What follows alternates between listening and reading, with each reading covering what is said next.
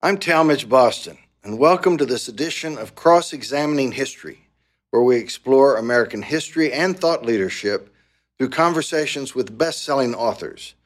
Today, I'm interviewing John Avlon, CNN political analyst and a top-notch historian, about his new book, Lincoln and the Fight for Peace, which came out February 15, 2022, and we did the interview in front of a live audience in Dallas on April 1, 2022. Enjoy.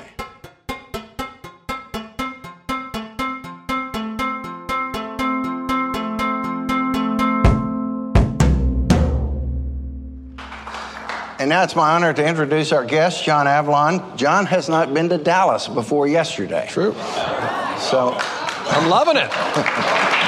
Great. John has had a very distinguished career. On 9/11/2001, he was the lead speechwriter for Rudy Giuliani and dealt with the entire fallout after 9/11. He stayed connected with Mayor Giuliani for a while, but then went into journalism, former editor-in-chief of the Daily Beast. He's currently a CNN political anchor on the morning show. But above all, and the reason he's here today, is because he's such a great historian. I first encountered John's work about 5 or 6 years ago, his book on George Washington's Farewell Address, which is an absolute classic. Once you finish reading this Lincoln book, then get his Washington book, you'll be deeply enriched by it. And unlike other television personalities who write history books and have them promoted, John stands out. He does it all by himself. There's no collaborator. He does the research. He does the writing. Above all, he does the thinking. So, John, welcome to Dallas. Thank you very much, Talmadge. I'm laughing because it seems so absurd to me that some people don't write their own books, but that's a scientific fact. By the way, before we get, I just want to thank y'all not only for your hospitality, but this room. If you love American history like I do, and you know, to see just in this room alone the artifacts and the architecture, my wife would laugh because the wood paneling as well. I mean, this is an unbelievable environment. What a great gift to your city, and it's a great gift for me to be here with you all this morning. It's great, love it. In fact, I should have said that. John's wife, Margaret Hoover, as in firing line with Margaret Hoover, served in the Bush administration, so you see her on television as well as John. What a power couple, and they have 2 young kids who I think are going to turn out fine.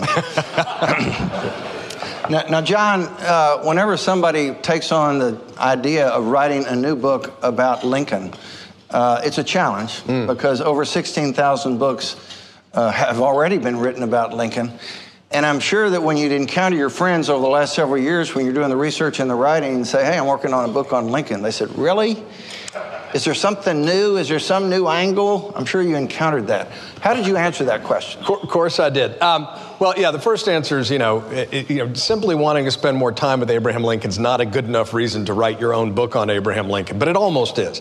I became very interested in the idea of how you win a peace, as well as the broader idea of sort of Lincoln's leadership in terms of defending democracy. And I had found a quote years before by the American General Lucius Clay, who oversaw America's occupation of Germany. Lucius Clay was a Georgia-born, 30 years after the Civil War, son of a Georgia senator. And he led what is known as the good occupation of Germany, right? We finally won the peace. Somebody asked him, a reporter, what guided his decisions. And General Lucius Clay said, I tried to think what Abraham Lincoln would have done for the South if he had lived. And that was so profound and so unexpected and offered such an insight into that sweet spot where the past informs the present and guides us towards a better future that I immediately became interested in that idea. And as I went around and I spoke to Lincoln experts, no one had written a book about Lincoln the Peacemaker. And the answer why is sort of obvious. He's assassinated 5 days after Appomattox. He doesn't have a chance to implement his vision of how to win the peace. But that doesn't mean that he hadn't been developing it quite specifically in speeches and proclamations and conversations with his generals. And so that's what I sketch out. It's his plan to win the peace after winning the war and his vision for national reconciliation and reunification. And here it is, 2022, incredible national polarization as opposed to reconciliation. Was that thought charging through your mind throughout your research and your writing as to how relevant Lincoln's mindset was as it could be applied to today? Of course. I mean, look, all my work, all my books, and specifically books, but also columns, one of the major flow-throughs is the question of how we confront and overcome hyperpartisanship and polarization and reasserting the sort of the strength of the center and the secrets of leadership that can unite us in divided times. To some extent, that's what Washington's Farewell is about, where he's warning future generations about the forces he fears can destroy our democratic republic, specifically and primarily what we would call hyperpartisanship, faction.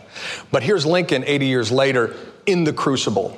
And part of I think the virtue of studying history and applied history is partly it gives us perspective on our own times. You study the Civil War, you realize we've been through worse times before.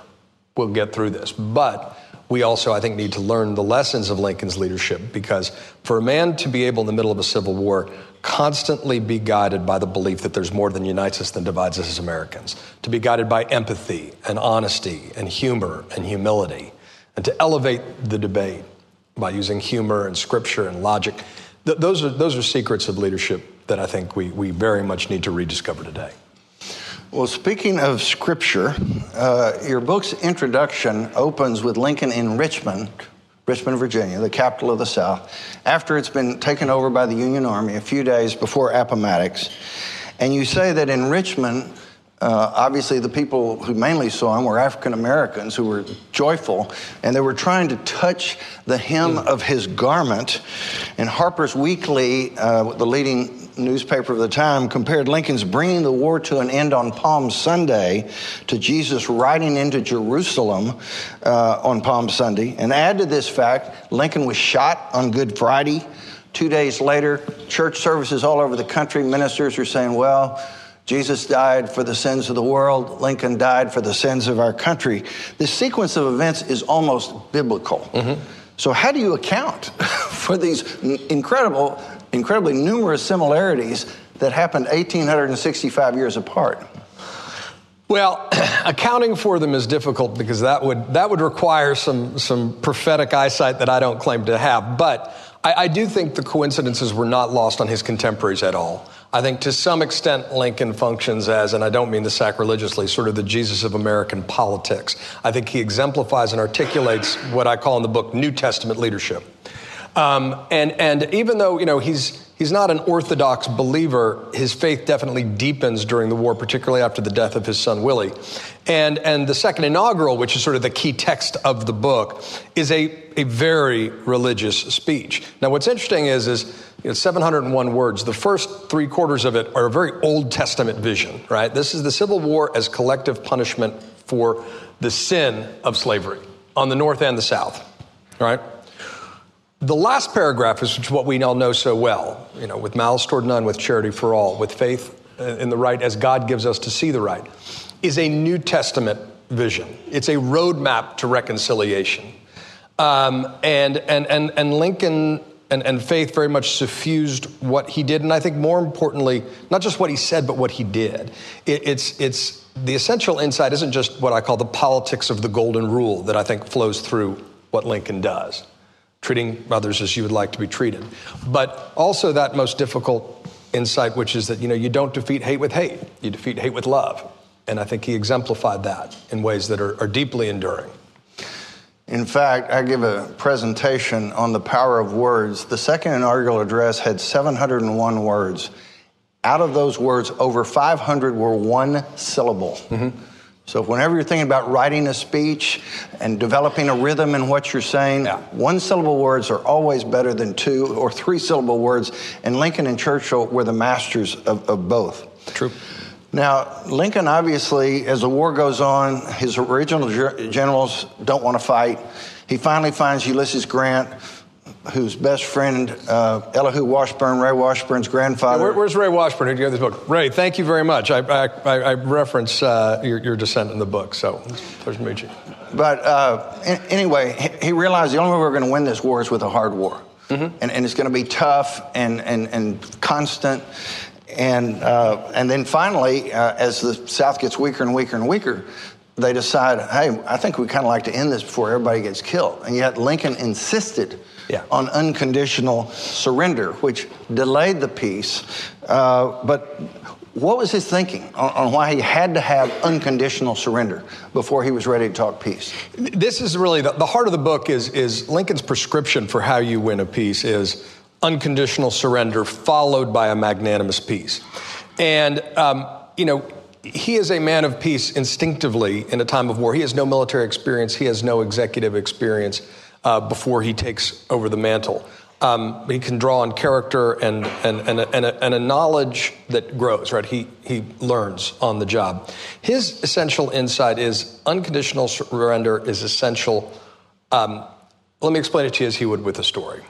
Confederate peace negotiators come up to him at Hampton Roads and they say, look, we want to have a ceasefire. And we'll work out all the terms later. And they have a bunch of crazy ideas, one of which is the North and South would invade Mexico together. But, Lincoln refuses a ceasefire before surrender, when it would have been the politically popular thing to do. I mean, 750,000 Americans dead. Let's stop the bloodshed. Then we'll work out the details. But Lincoln has the discipline to say no. Why? He understands that if there is a ceasefire before surrender, that will remove the political will to end slavery. And if you don't remove the root cause of the war, slavery, it will just ensure that another war ignites on the ashes of the past. He says, no man desires peace more than I, but I'm unwilling to have peace on such terms that would guarantee the next war. And so that requires a lot of focus and discipline to not do the easy popular thing, but it's essential to get the right deal, as it were. And then once there's unconditional surrender, once your opponents admit and accept defeat, then the magnanimous peace kicks in where you build people back up. You treat them with dignity and respect. You ensure there's accountability for the top tier. But that's, as you carry forward the idea, that's exactly what we got wrong in the wake of World War I, which created World War II, right? It was a ceasefire before surrender and not a magnanimous peace sufficiently. But it's what we got right ultimately. The grandchildren of the Civil War, it's what they got right in the wake of the Civil War. Unconditional surrender as a matter of policy set by FDR and Churchill, followed by a magnanimous peace, exemplified by the Marshall Plan. Well, we have between us this very famous painting, or a copy of a very famous painting, called The Peacemakers. I know, in this room we need to clarify, this is not the... Good point. The artist G.P.A. Healy, I was delighted when I learned the title The Peacemakers came from the Beatitude, Blessed are the Peacemakers.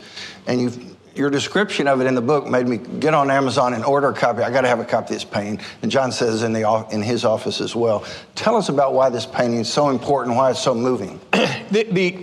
This was an early contender to be the cover of the book because it sums up the spirit of the book. This painting is called The Peacemakers, as Talmage said. It was purchased by Harry Truman in 1947, notably, and hangs in the White House today. It was painted soon after Lincoln's death in consultation and conversation with Sherman, Grant, and this is Admiral Porter, comparatively forgotten, but an interesting character. And so it's set up, as the men remembered it. It's on the River Queen, which was sort of the aquatic Air Force One of the day. It's a steamship where Lincoln goes to the front lines for more than 2 weeks towards the end of his life to meet with the generals before the final offensive.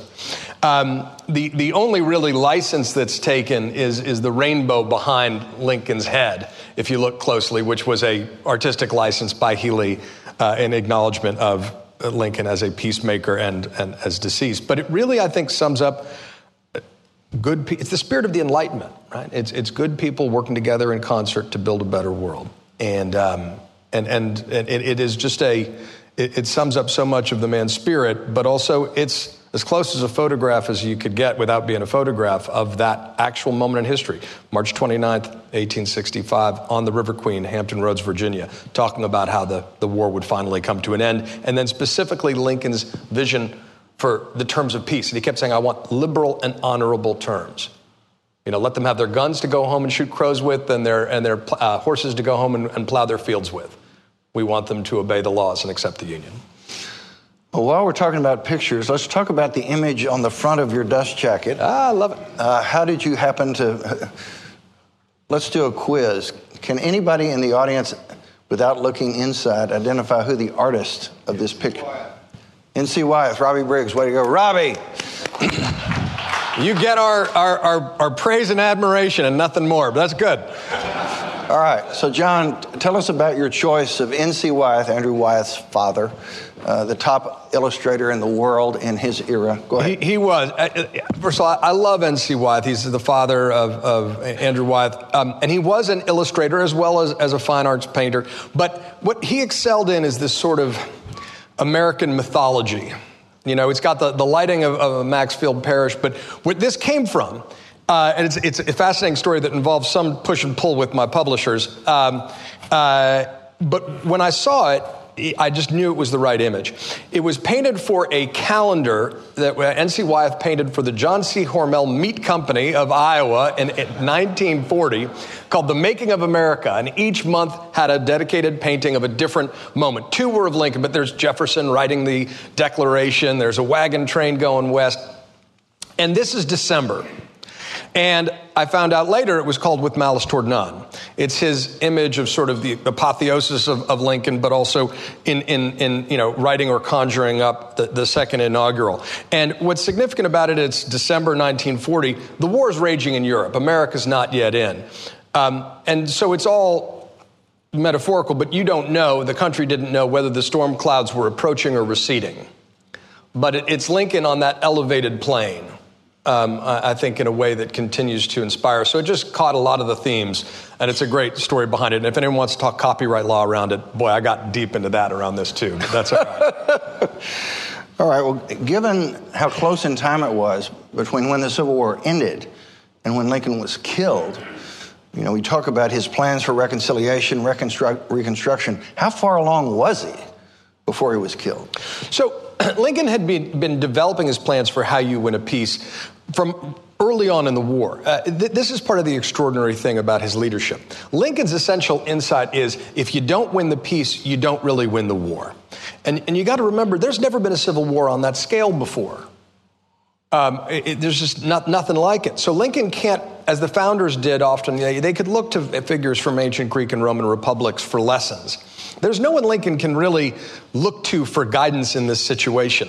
You know, America's the world's largest sort of democratic republic at the time. All the aristocrats and autocrats are expecting us to fail. So the Civil War is kind of an I told you so moment. They're waiting for us to fail. Said it couldn't be done. Liberty's, of course, on the line. But Lincoln's also playing for these larger stakes of how you win a peace. And because he understands you can't salt the fields in a civil war.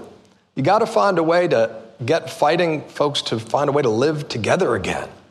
And so he's thinking about this in 1862, some of the darkest days of the war. He's putting some of the policies in place that will help us reunite. Transcontinental Railroad, land grant colleges, the Homestead Act.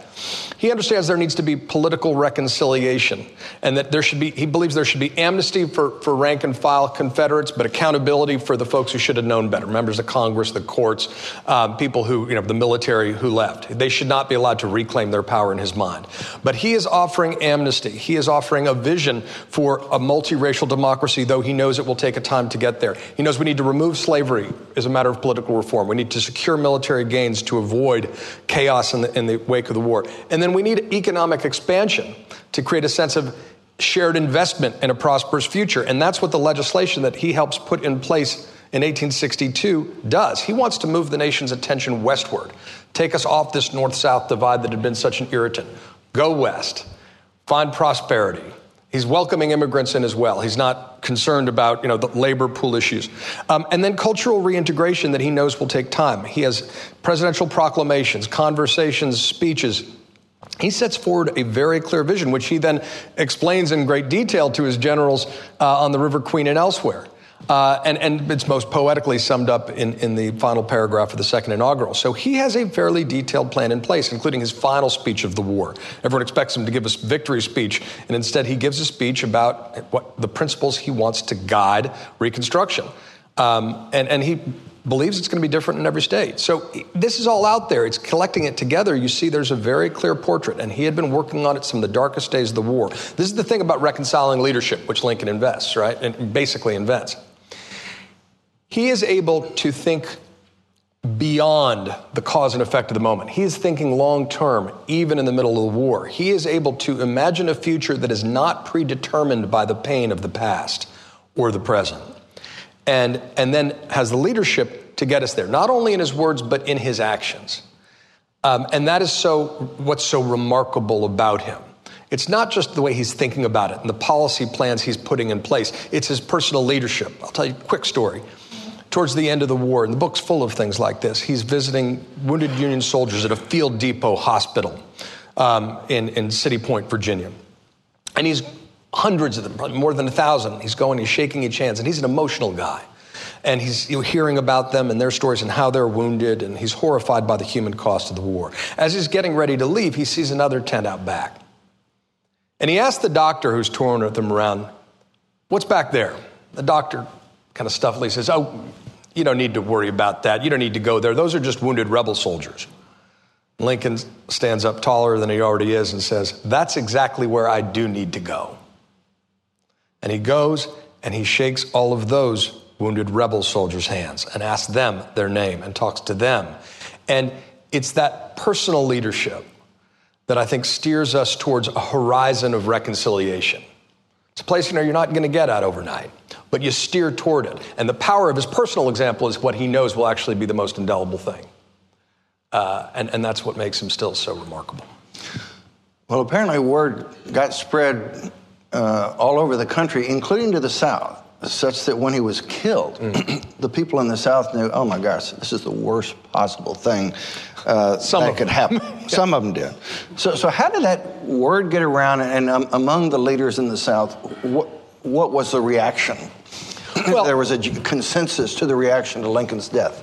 Yeah, I mean, to be clear, there were folks in the South who celebrated, and there are diaries of people who say, he got what he deserved. But what people understood was that Lincoln was a magnanimous figure who understood the feelings of the South. And you can see this in the Confederate negotiators who meet with him at several points.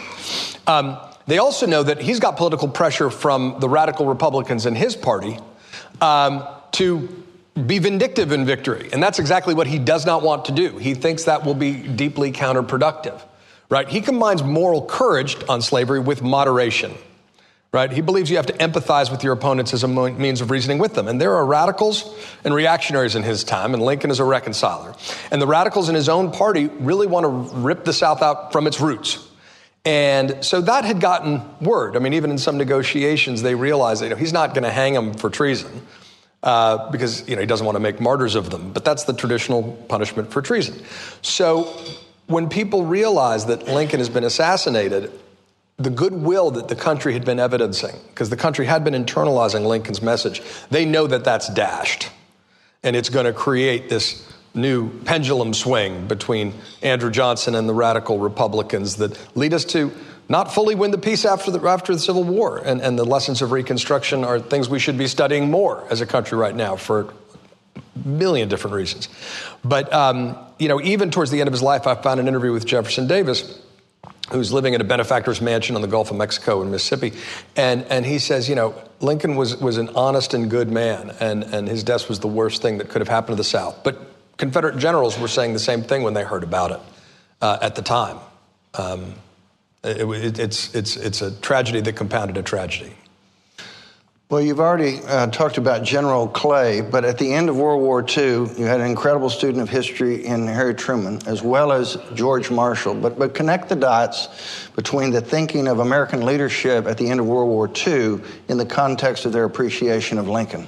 Sure. And this is the unexpected detour the book takes, right? I mean, it's focused primarily on the last 6 weeks of Lincoln's life, very close focus. But then I do the afterlife of the idea, how we, failed to win the peace under Andrew Johnson, his erratic, egotistic leadership, how Grant gets us back on the Lincoln path briefly, beats back the KKK with the help of a Southern attorney general, which Amos T. Ackerman, who's a fascinating figure, looking at how Lincoln's ideas are applied in World War I. Woodrow Wilson, first president from the South since the Civil War. And he has the scars of growing up in a state that lost a war, Virginia. And he wants a peace without victory, he says, with Germany. But he gets Lincoln's prescription, unconditional surrender, and followed by a magnanimous peace, perfectly wrong. right? We grant the Germans in World War I a ceasefire before surrender. The negotiations at Versailles go terribly off track. And then the Allies push for reparations, right? It's not a magnanimous peace. It's a punishing peace. And that gives birth to a new lost cause mythology, and Germany becomes the Nazi party. The World War II generation, who are the grandchildren of the Civil War, Harry Truman talks about how his grandparents are Confederate sympathizers from Missouri. His mother won't even sleep in the Lincoln bedroom, by the way. So he understands the dangers of resentment and hatred in the wake of war. He learns the lessons of Wilson's mistakes perfectly, right? So there's a policy of unconditional surrender followed by a magnanimous peace. He begins working with George Marshall and Republican Republican leader of the Foreign Services Committee, Arthur Vandenberg, former isolationist, who found the need for internationalism after the attack on Pearl Harbor, and they worked together to build the Marshall Plan. The Republican involvement makes it better. Republicans control Congress at the time. Got to remember, that's a blip. Truman doesn't have to take credit for it. He gives it to Marshall. They said they're going to run it like a business, not like a government program. They're going to get allied investment. It's going to be a targeted period of time, 3 years. But they've convinced the American people on a bipartisan basis to forego a peace dividend, to invest in winning the peace. It's the opposite of reparations. And we don't only build our own allies up, we build Germany back up. And it's all part of creating a sort of a bulwark against the expansion of communism. That's true. But it does what we failed to do so often. We win the peace through investment in new multilateral organizations like NATO, the economic arrangements and trade negotiations that become the basis of the EU. And it's just another reminder of how we've taken, to some extent, 75 years of relative peace and prosperity in Europe for granted. That is not the history of Europe. But I think we're remembering it belatedly, but rather abruptly right now, why those organizations are important, and the world that America helped build with its allies based on the foundation of winning the peace. They applied very consciously the lessons of Lincoln. They talked about Lincoln all the time, primarily as a figure of reconciliation and investment. Now, talking about Andrew Johnson, who's regarded as one of our two worst presidents, as compared to his predecessor, Lincoln, we talk about what people appreciate and don't appreciate in a president, which obviously has application to 2022 and our recent years, distinguishing between a president's policies and a president's character. You say character is most important. Talk about not only that being your conclusion, but that's history's conclusion. I don't think history's at all ambiguous about this. Character is the single most important quality in a president, bar none. Washington cultivated his character. He knew that through the elevation of his character, he could create a national character because he's a president without precedent. But the real ultimate proving ground, I think, is Abraham Lincoln and the contrast in particular with Andrew Johnson. Lincoln was not set up to succeed, right? He enters the presidency as a new president from a new political party. The Republican Party was an upstart third party in a time. It was a moderate progressive party, big tent, devoted to opposing the expansion of slavery, built on the shattered foundations of the old Whig Party. He has no executive experience. He's got one term in Congress. He's never been a governor, never been a mayor, never run a business. He's got no military experience. Right? He has been appointed honorary captain of a little group in the Black Hawk War and said the bloodiest fight he got into was with mosquitoes. He does not seem like the guy that you want to run the country in the middle of a civil war. But he's got two indispensable things. He's got character, and he's got the capacity to grow. And I think we forget too often something as basic as the fact that somebody's politics and their policies reflect their principles, which are rooted in their personality. I think we sometimes make our historical figures too distant. We put them up on a pedestal, sometimes for very honorable intended reasons, but it makes their wisdom more distant. They seem superhuman, something other than us. Lincoln's core personality, as I said briefly, I think can be distilled to empathy, honesty, humor, and humility. And that ends up informing his principles and his politics and his vision for winning the peace. This politics of the golden rule, trying to treat other people as you'd like to be treated, informs his opposition to slavery, as well as his approach to trying to build the South back up after the war. And Character is just the thing that makes all the difference at the end of the day. Andrew Johnson comes in, and he does not have a sort of moderate temperament. He is erratic. He is somebody who is alternately radical and reactionary. The Atlantic magazine at the time describes him as being egotistic to the point of mental disease, thin-skinned and vain and ill-tempered. And he gets our country off in precisely the wrong direction. He is deeply opposed to anything resembling equal rights for African Americans. He grants amnesty fast for former Confederates. He acquiesces over the creation of the Black Codes, which are basically laws that create sort of slavery without the chains, that get put in place as soon as the fall of 1865. And it's that erratic nature of his leadership gets us deeply off track and then causes a sort of a erratic swing between the radical Republicans who are trying to combat him. It comes down to character, though, at the end of the day. It comes down to character. And I think Lincoln's character is the key to his greatness. And you hear this over and over again, including people like General Sherman, who remarked that I'd never met someone who combined the qualities of greatness with goodness. It's his goodness that made Lincoln really stand out among his contemporaries. You hear that over and over again. It's his reminder that kindness can be consistent with effective leadership. We don't talk about that enough, it seems to me. We don't honor that enough. But that's one of the reasons that Lincoln example endures. But it's a cautionary tale. Now, in your conclusion, you detail how world-recognized peacemakers on the order of Mahatma Gandhi, Willy Brandt, Martin Luther King, Nelson Mandela, all recognized the genius of Lincoln. So it's been over 150 years since his passing. Do you foresee any lessening of his legacy over the next 150 years? I don't, which is a tough thing to say because time itself has its gravitational pull. But I think Lincoln is so distinguished because of the essential example of his character and the almost impossible narrative structures of his life and the circumstances around his death. I think he stands above because he held himself to a higher standard. You mentioned that panoply of Nobel Peace Prize winners in particular who seem to venerate Lincoln because of his embodiment and invention of reconciling leadership. What Lincoln stands for them isn't only in the American context, the simple vision of what he did. It's that Lincoln, and Nelson Mandela's biographer says this when Mandela dies, in an obituary called Africa's Lincoln. And he says, Mandela, like Lincoln, stood out because he didn't do what most politicians do, which is divide to conquer. Didn't divide people into tribes and appeal to their grievances. He tried to lift everybody up on the basis of their common humanity. And the definition of reconciliation in parts is they try to make divided and inconsistent systems whole and consistent. And that requires looking beyond all these tribal divides that are the easiest way to achieve political power, to move us towards reconciliation on the basis of our shared humanity. And the leadership to get people to listen and to embody that through your actions as well as your words. That's what Lincoln is able to communicate. And the fact that he's able to do it, he's the person and the president most quoted by Dr. Martin Luther King by far. Dozens and dozens of times in speeches and sermons.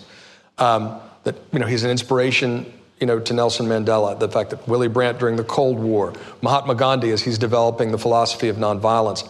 Lincoln is the forever American because he embodies our best values, but also stands out from the pack. So I don't think so. I think we're not going to find another Lincoln. We shouldn't look for it in that narrow way. What we should be doing is looking for people of a similar spirit. That's the gift that I think he still gives us today. Before we open the floor to questions, I don't do this often, but I'm doing it with John just because there's so many jaw-dropping great passages in this book. But the one that stood out for me, John, is on pages 142 and 143, which describes while Lincoln was on this ship in the context of the peacemakers. But when I read this, it's just one of those things you go, So anyway, John, why don't you set up the context and then read the passage Thank you. I appreciate that. So this is a section in the book called, unexpectedly for some folks, Dixie and Macbeth. And it's how Lincoln is drawing in his final days on Dixie, the unofficial Southern anthem, which was written on the Lower East Side of Manhattan, by the way. But in fact, let me interrupt you 1 second. You've all got a book. Go to page 142 and 143. I think as you hear John speak and read, as you see the words, I think they'll jump off the page. So go ahead, John. So thank you. And Lincoln, who is not a formally educated man, but who speaks in parables and draws particularly from the Bible and Shakespeare and Aesop, but particularly Macbeth is his favorite play. And he is going home on the day Appomattox is getting done, but he doesn't know it.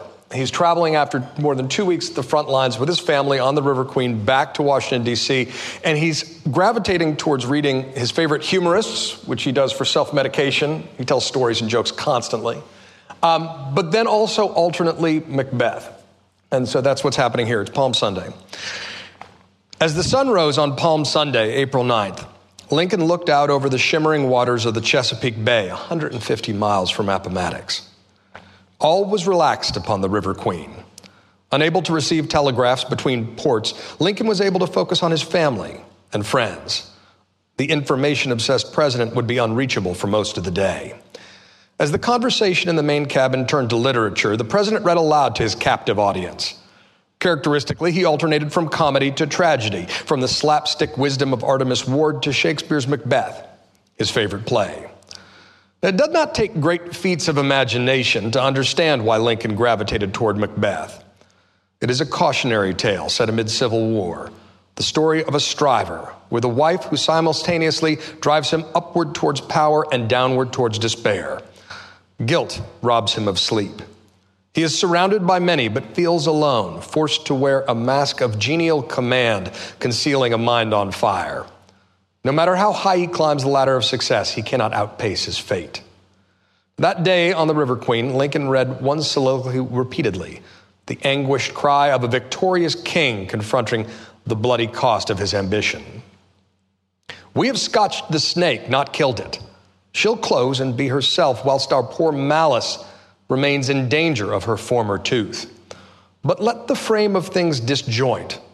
Both the worlds suffer ere we eat our meal in fear and sleep in the affliction of these terrible dreams that shake us nightly. Better to be with the dead, whom we to gain our peace have sent to peace, than on to the torture of the mind to lie in restless ecstasy. Duncan is in his grave. After life's fitful fever, he sleeps well. Treason has done his worst. Nor steel, nor poison, malice, domestic, foreign levy, nothing can touch him further. Now, either because he was struck by the weird beauty of those verses or from a vague presentiment coming over him, Mr. Lincoln paused here while reading, the Marquis de Chambron, a French envoy, recalled, and began to explain to us how true a description of the murderer that one was. When the dark deed achieved, its tortured perpetrator came to envy the sleep of his victims. And he read over again the same scene. At a moment of unknown triumph, Abraham Lincoln was meditating on murder. It was a desolate vision of victory. The South, like the snake, who was bloody but still dangerous.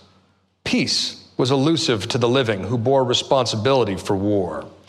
But perhaps Lincoln's fate was not yet set. He could still redeem something from all the blood and loss if he could reunite the nation and rededicate it to the proposition that all men are created equal. If that doesn't blow your mind, you need to go see a psychiatrist. Questions from the audience? Yes, sir. Yes, sir. Jeff. It's not a historical question, but just hearing you read that. Mm-hmm. Is it an audio version? I did an audio version.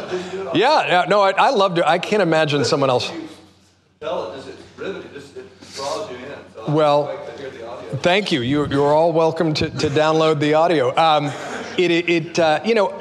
Because I'm a former speechwriter, and here's a secret: a lot of writers are either former musicians or painters. It's true. And the really good ones are former painters, but I'm not that good. So I'm a former musician. But I write for the ear.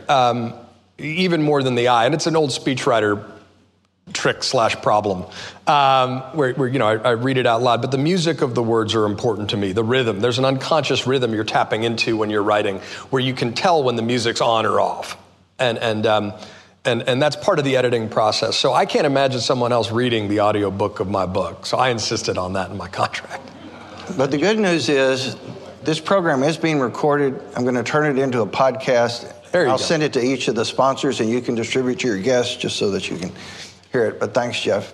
Yeah. Yes. Would you stand up, please, so everybody can hear you? My recollection is that in the room right behind you is a piece of the curtain from Ford's Theater, and there's other artifacts there from Lincoln's time. But my question for you is, if Lincoln were alive today, what advice would he give both Biden and Zelensky? Huh? Did everybody hear the question? If Lincoln was alive today, what advice would he give to Biden and Zelensky? And first, he mentioned that in the room right behind us, which I just saw as I was getting mic'd up, there is a piece of the curtain from Ford's Theater and a piece of a towel that was used to, help Lincoln through his final passage after the assassination. The relics, I can't wait for a detailed tour of this room and this whole space. This is kid in a candy store stuff. It's fascinating. But the question is what advice would Lincoln have for Biden and Zelensky? Let's bifurcate the two. So one of the things that Lincoln says over and over again, particularly when he's in Richmond, and let me just get the quote exactly right because it's important. There's a 29-year-old German immigrant general named Godfrey Weitzel who is leading the 25th Corps of the Army, which is an African-American regiment, into Richmond after its fall/abandonment by the Confederates who set it on fire. Weitzel is actually in charge of the occupation at that particular moment. And as Lincoln comes into town, this is 2 days after the fall, the city's not even secured. As he's going to his boat for the night, General Weitzel asks him how he should treat the citizens of Richmond. And Lincoln says, I think rather importantly, we must extinguish our resentments if we expect harmony and union. If I were in your place, I'd let him up easy. Let him up easy. So we must extinguish our resentments if we are to expect harmony and union. That's not just advice for President Biden, it seems to me, who, over people who've served with him over decades in the Senate. He's a genial person. You can find fault with him for reasons of politics or policy, but almost everyone who served with him, especially Republicans, say that he's a good man, that he's a caring person. But the extinguishing of resentments is key, because I think so much of our politics and our tribal divides today, as in any time, are driven by resentments, this cultivation of our resentments, this elevation of our resentments. And the book's epigraph is from a pretty obscure speech by Lincoln the night after he wins re-election. And he says, I'll just quote from one more time, in any great future conflict, he says, human nature will not change. In any future great national trial, compared with the men of this, we shall have as weak and as strong, as silly and as wise, as bad and as good. Let us therefore study the incidents of this as philosophy to learn wisdom from, and none of them as wrongs to be revenged. That's the epigraph of the book. That to me is the most profound Lincoln quote of them all. And philosophy to learn wisdom from, not as wrongs to be revenged. That's the essential frame that I think we need to learn from our history, to apply the lessons of our history, to use our shared history as a new foundation for us to come together again. And it requires, though, not cultivating resentments, which is what tribal leaders do to try to divide for short-term gain. We need to understand that this is the whole ballgame here. Lincoln understood that America stood for something more important than itself. We're the only nation in the world founded on an idea, not a tribal identity. And so it's up to us to protect this sacred experiment for future generations. Lincoln understood that. He believed that. And I think we need to we need to aim for that standard as well. Now, with regard to Zelensky, we talked earlier about how Lincoln came to power and didn't seem like he could possibly be the right man for that moment. No military experience, no executive experience, representing an upstart third party, but he had character and the capacity to grow. I think that's what we're witnessing from Zelensky. I think it's interesting and important, by the way, that because his show, Servant of the People, was popular in Russia, he's been proven more difficult to demonize by Vladimir Putin within Russia. But it's clear, despite the fact he was a comedian and an actor, it's not that that's a dispositive, that you can't be an effective leader. In fact, as Thomas was pointing out last night, both Reagan and FDR remarked how they didn't know someone could be a president without being an actor. But he evidently has character, right? He's got courage, grace under fire.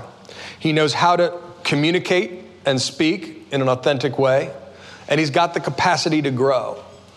And so I think that's what we're witnessing. It's a reminder in the form of that one man, not only the essential importance of leadership, but I think what this whole incident is reminding us, and we need to stay focused on, is that the authoritarian siren song that we hear repeatedly, we heard it in the 1930s certainly, that authoritarian regimes are more efficient, more effective at delivering for the people, that democracies are divided and decadent and because of their essential diversity, that's a bunch of BS. It's just we need to remember the real strength of democracies, and the right leadership can help us do it. Democracies and free societies have strengths authoritarians cannot dream to have, for all their claims to efficiency. And I think that's one of the lessons we're seeing right now in this conflict between Russia and Ukraine. This is, it's another reminder that, this is history in the present tense we're watching, but the lessons of Zelensky's leadership are, I think, enduring. But I think they're a similar sort of transformation as we saw from Abraham Lincoln. Yes, Bob. Can you carry that analysis over to Putin? Sure. I think strong men are always ultimately weak. I think people who follow strong men are also ultimately weak. They're compensating for their own sense of weakness. Autocracies seem strong, but they're brittle. They're brittle because they can't adapt. As leaders of organizations, many of you yourself, if you have people around you for 20 years who are afraid of you, they're not going to tell you the truth. That's going to lead to a bunch of strategic miscalculations that can be pretty profound, to the point where they can be an existential threat to the organization or the regime. That's what we're seeing with Vladimir Putin. And look, one of the things Biden has said consistently that I think he's gotten right is the challenge of our time is democracy versus autocracy. And the autocracies have been gaining in recent years. By Freedom House's standards since 2005. We've seen a waning of democracy after a wave that seemed like, as Frank Fukuyama would acknowledge he didn't get right, the end of history, the liberal democracy. Diverse liberal democracy is something worth defending, but the autocracies have been making real gains, and they've been banding together. The attempted alliance between China and Russia is a very serious thing. It may not be much bigger than two personalities and a piece of paper, given the history of those countries. But this is showing a real fracturing. And the fact that the free world stood up and united, and we found a renewed purpose in these international alliances that America and its allies helped create after the war, that we've stopped, I think, taking democracy for granted in the United States, that we've stopped taking these international organizations for granted that have created 75 years of peace and prosperity in Europe out of the wake of the two world wars. That's part of the opportunity and the gift that we can still take from this. But Putin is brittle, autocracies are brittle, but we in democracies need to unite with a sense of common purpose. Because the alternative, the old siren song, wealth without liberty, right? That was the pitch, right? Come here, you get rich and don't worry about the civil liberties on an individual basis. That's a bad trade. It's a bad trade for the world. It's a bad trade for the world in terms of its trajectory. And this is a test of the belief that might makes right. That's what Putin is trying to do. And the whole purpose of the law and democracies and multilateral organizations is to push back on that and say no. Right makes might. And we're not going to allow that world to come back. How about that? How about that? Any other question? Yes, ma'am. Yes, ma'am. Sir. Sorry, I didn't see. I just saw this big bunch of hair. I'm sorry, I couldn't see. First of all, pleasure. Thank you, sir. You spoke about Lincoln and his vision for peace. And then you also spoke about how after he died, President Johnson took over, kind of took it in a different direction. A few years later, Ulysses Grant came into power, and he actually began trying to implement some of those issues, creating more civil rights, especially in Washington, D.C., especially changing laws. how much do you feel when you parallel kind of what Lincoln's vision for peace was? Obviously, they went through Johnson, but then what Grant tried to do. Obviously, he was also from near where Lincoln was, grew up in the same kind of situation. How would you compare where he was trying to take it as to what the vision was? It's a great question and a really important one. So it's basically about how do you parallel Grant's leadership and Lincoln's vision? I think Grant deserves much more credit than he gets for trying to return America to the Lincoln path. And you can see it even in the generous terms of peace at Appomattox. Grant is basically taking dictation from what Lincoln has talked to him about multiple times over the previous weeks. From the River Queen, this actual meeting, to standing on the steps of a house in Petersburg, Virginia, Grant has internalized Lincoln's vision for how you win a peace, and that's expressed in those terms. When Grant comes into power, he's not only saying, let us have peace. In the inauguration, he's making a case for the passage of the 15th Amendment. He goes to Congress directly and lobbies for the passage of the 1871 Anti-KKK Enforcement Act. Now, this is important for a number of different reasons, one of which is the Reconstruction itself is a cautionary tale about you can have laws embedded in the U.S. Constitution, and they don't mean anything if they're not enforced. Progress is not permanent at all. And the fact that he went there personally and lobbied Congress for the passage of this law to beat back the KKK, which was already trying to reverse the modest gains we'd been making towards being a multiracial democracy through voter intimidation and suppression and the murdering of black legislators in the South, the terrorization of people. And that he got the law passed through personal prestige, that he was able to deploy U.S. military, but then had the laws implemented by a Southern Attorney General, Amos T. Ackerman, and a Southern Solicitor General. That's where the real wit of it comes in, right? Because then it's not deepening the polarization. And he goes after the leaders of the KKK, sends them to jail in Albany, New York for a decade. But, because he's focusing on the leadership, right? You want the rank and file to return to the laws. The fact that these laws are being were invoked in a recent trial in Charlottesville, or being invoked around January 6th, that a lot of these laws that were put in place are coming back is self-interesting and instructive. But the overall lessons of Grant and Reconstruction are key for our country because, the section of the book that deals with this, I do it in sharp strokes, right? Because this isn't only a book, but we need to study Reconstruction a lot more as a country to understand the resistance our country has always felt as we move towards a more perfect union. We shouldn't be too hard on ourselves or our country, right? We're a great country. We're also, implicitly, doesn't even need to be said, imperfect. The goal is to move toward a more perfect union. It's a destination we don't arrive at. But the resistance historically to being a real majoritarian democracy and a multiracial democracy has been profound and at times violent in our history. And we need to understand that and comes to grips with it. And when you look at the dismantling of Reconstruction and Lincoln's vision and the corrupt bargains that were done around 1876 election and the rewriting of state constitutions and the way that Confederates came back to positions of power contrary to Lincoln's wishes. And they did things like, in 1900, there are 880,000 African Americans on the voter rolls in Alabama. 2 years later, there are 3,000.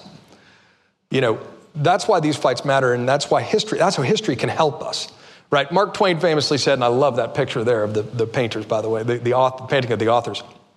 Mark Twain is in the center there in white suit, said, history doesn't repeat, but sometimes it rhymes. And I love that line.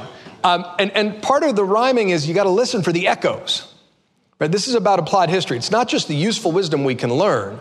We should be guided by the eyes of history. But when you hear echoes of old arguments that led us bad places, watch out. Watch out. And so that's why this conversation about voter suppression and subversion, election subversion matters. It's not a perfect parallel. It's not at all. We've made enormous gains as a country. But studying Reconstruction is a real cautionary tale for our country. But on your original point, Grant absolutely carried forward Lincoln's vision because he got it straight from Lincoln's mouth. And he implemented it in the terms of surrender at Appomattox and then as president. The first point I was going to make out of my closing 2 points. One, those of us who have kids, grandkids, there isn't enough history being taught in the schools, and what is being taught isn't that great. But we do have great historians. And it seems to me it's our responsibility as parents and grandparents to be aware that there are truly great history books coming out, great historians, and a chance to meet and hear and reflect and take it home and discuss with your kids and grandkids. This is our opportunity. And thanks to our sponsors and John for coming down from New York. It's happening. The second, and my closing point is, as some of you know, I'm now working on my next presidential history book.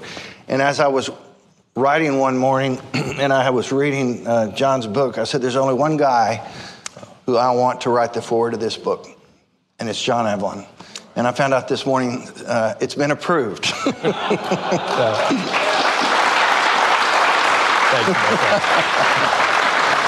Okay, so for those of you who haven't gotten your books signed yet, John will be back over there or bring them up here, whatever. And thank you, and Harlan and your whole team for making this such a fantastic event. Thank you so much. Thank you.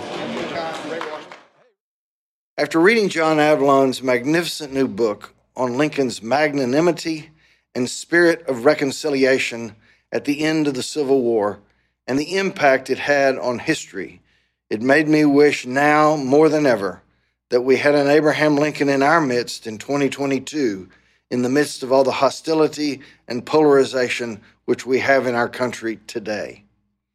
I hope you enjoyed this podcast. Make sure and catch all my podcasts on Spotify, iTunes, and SoundCloud.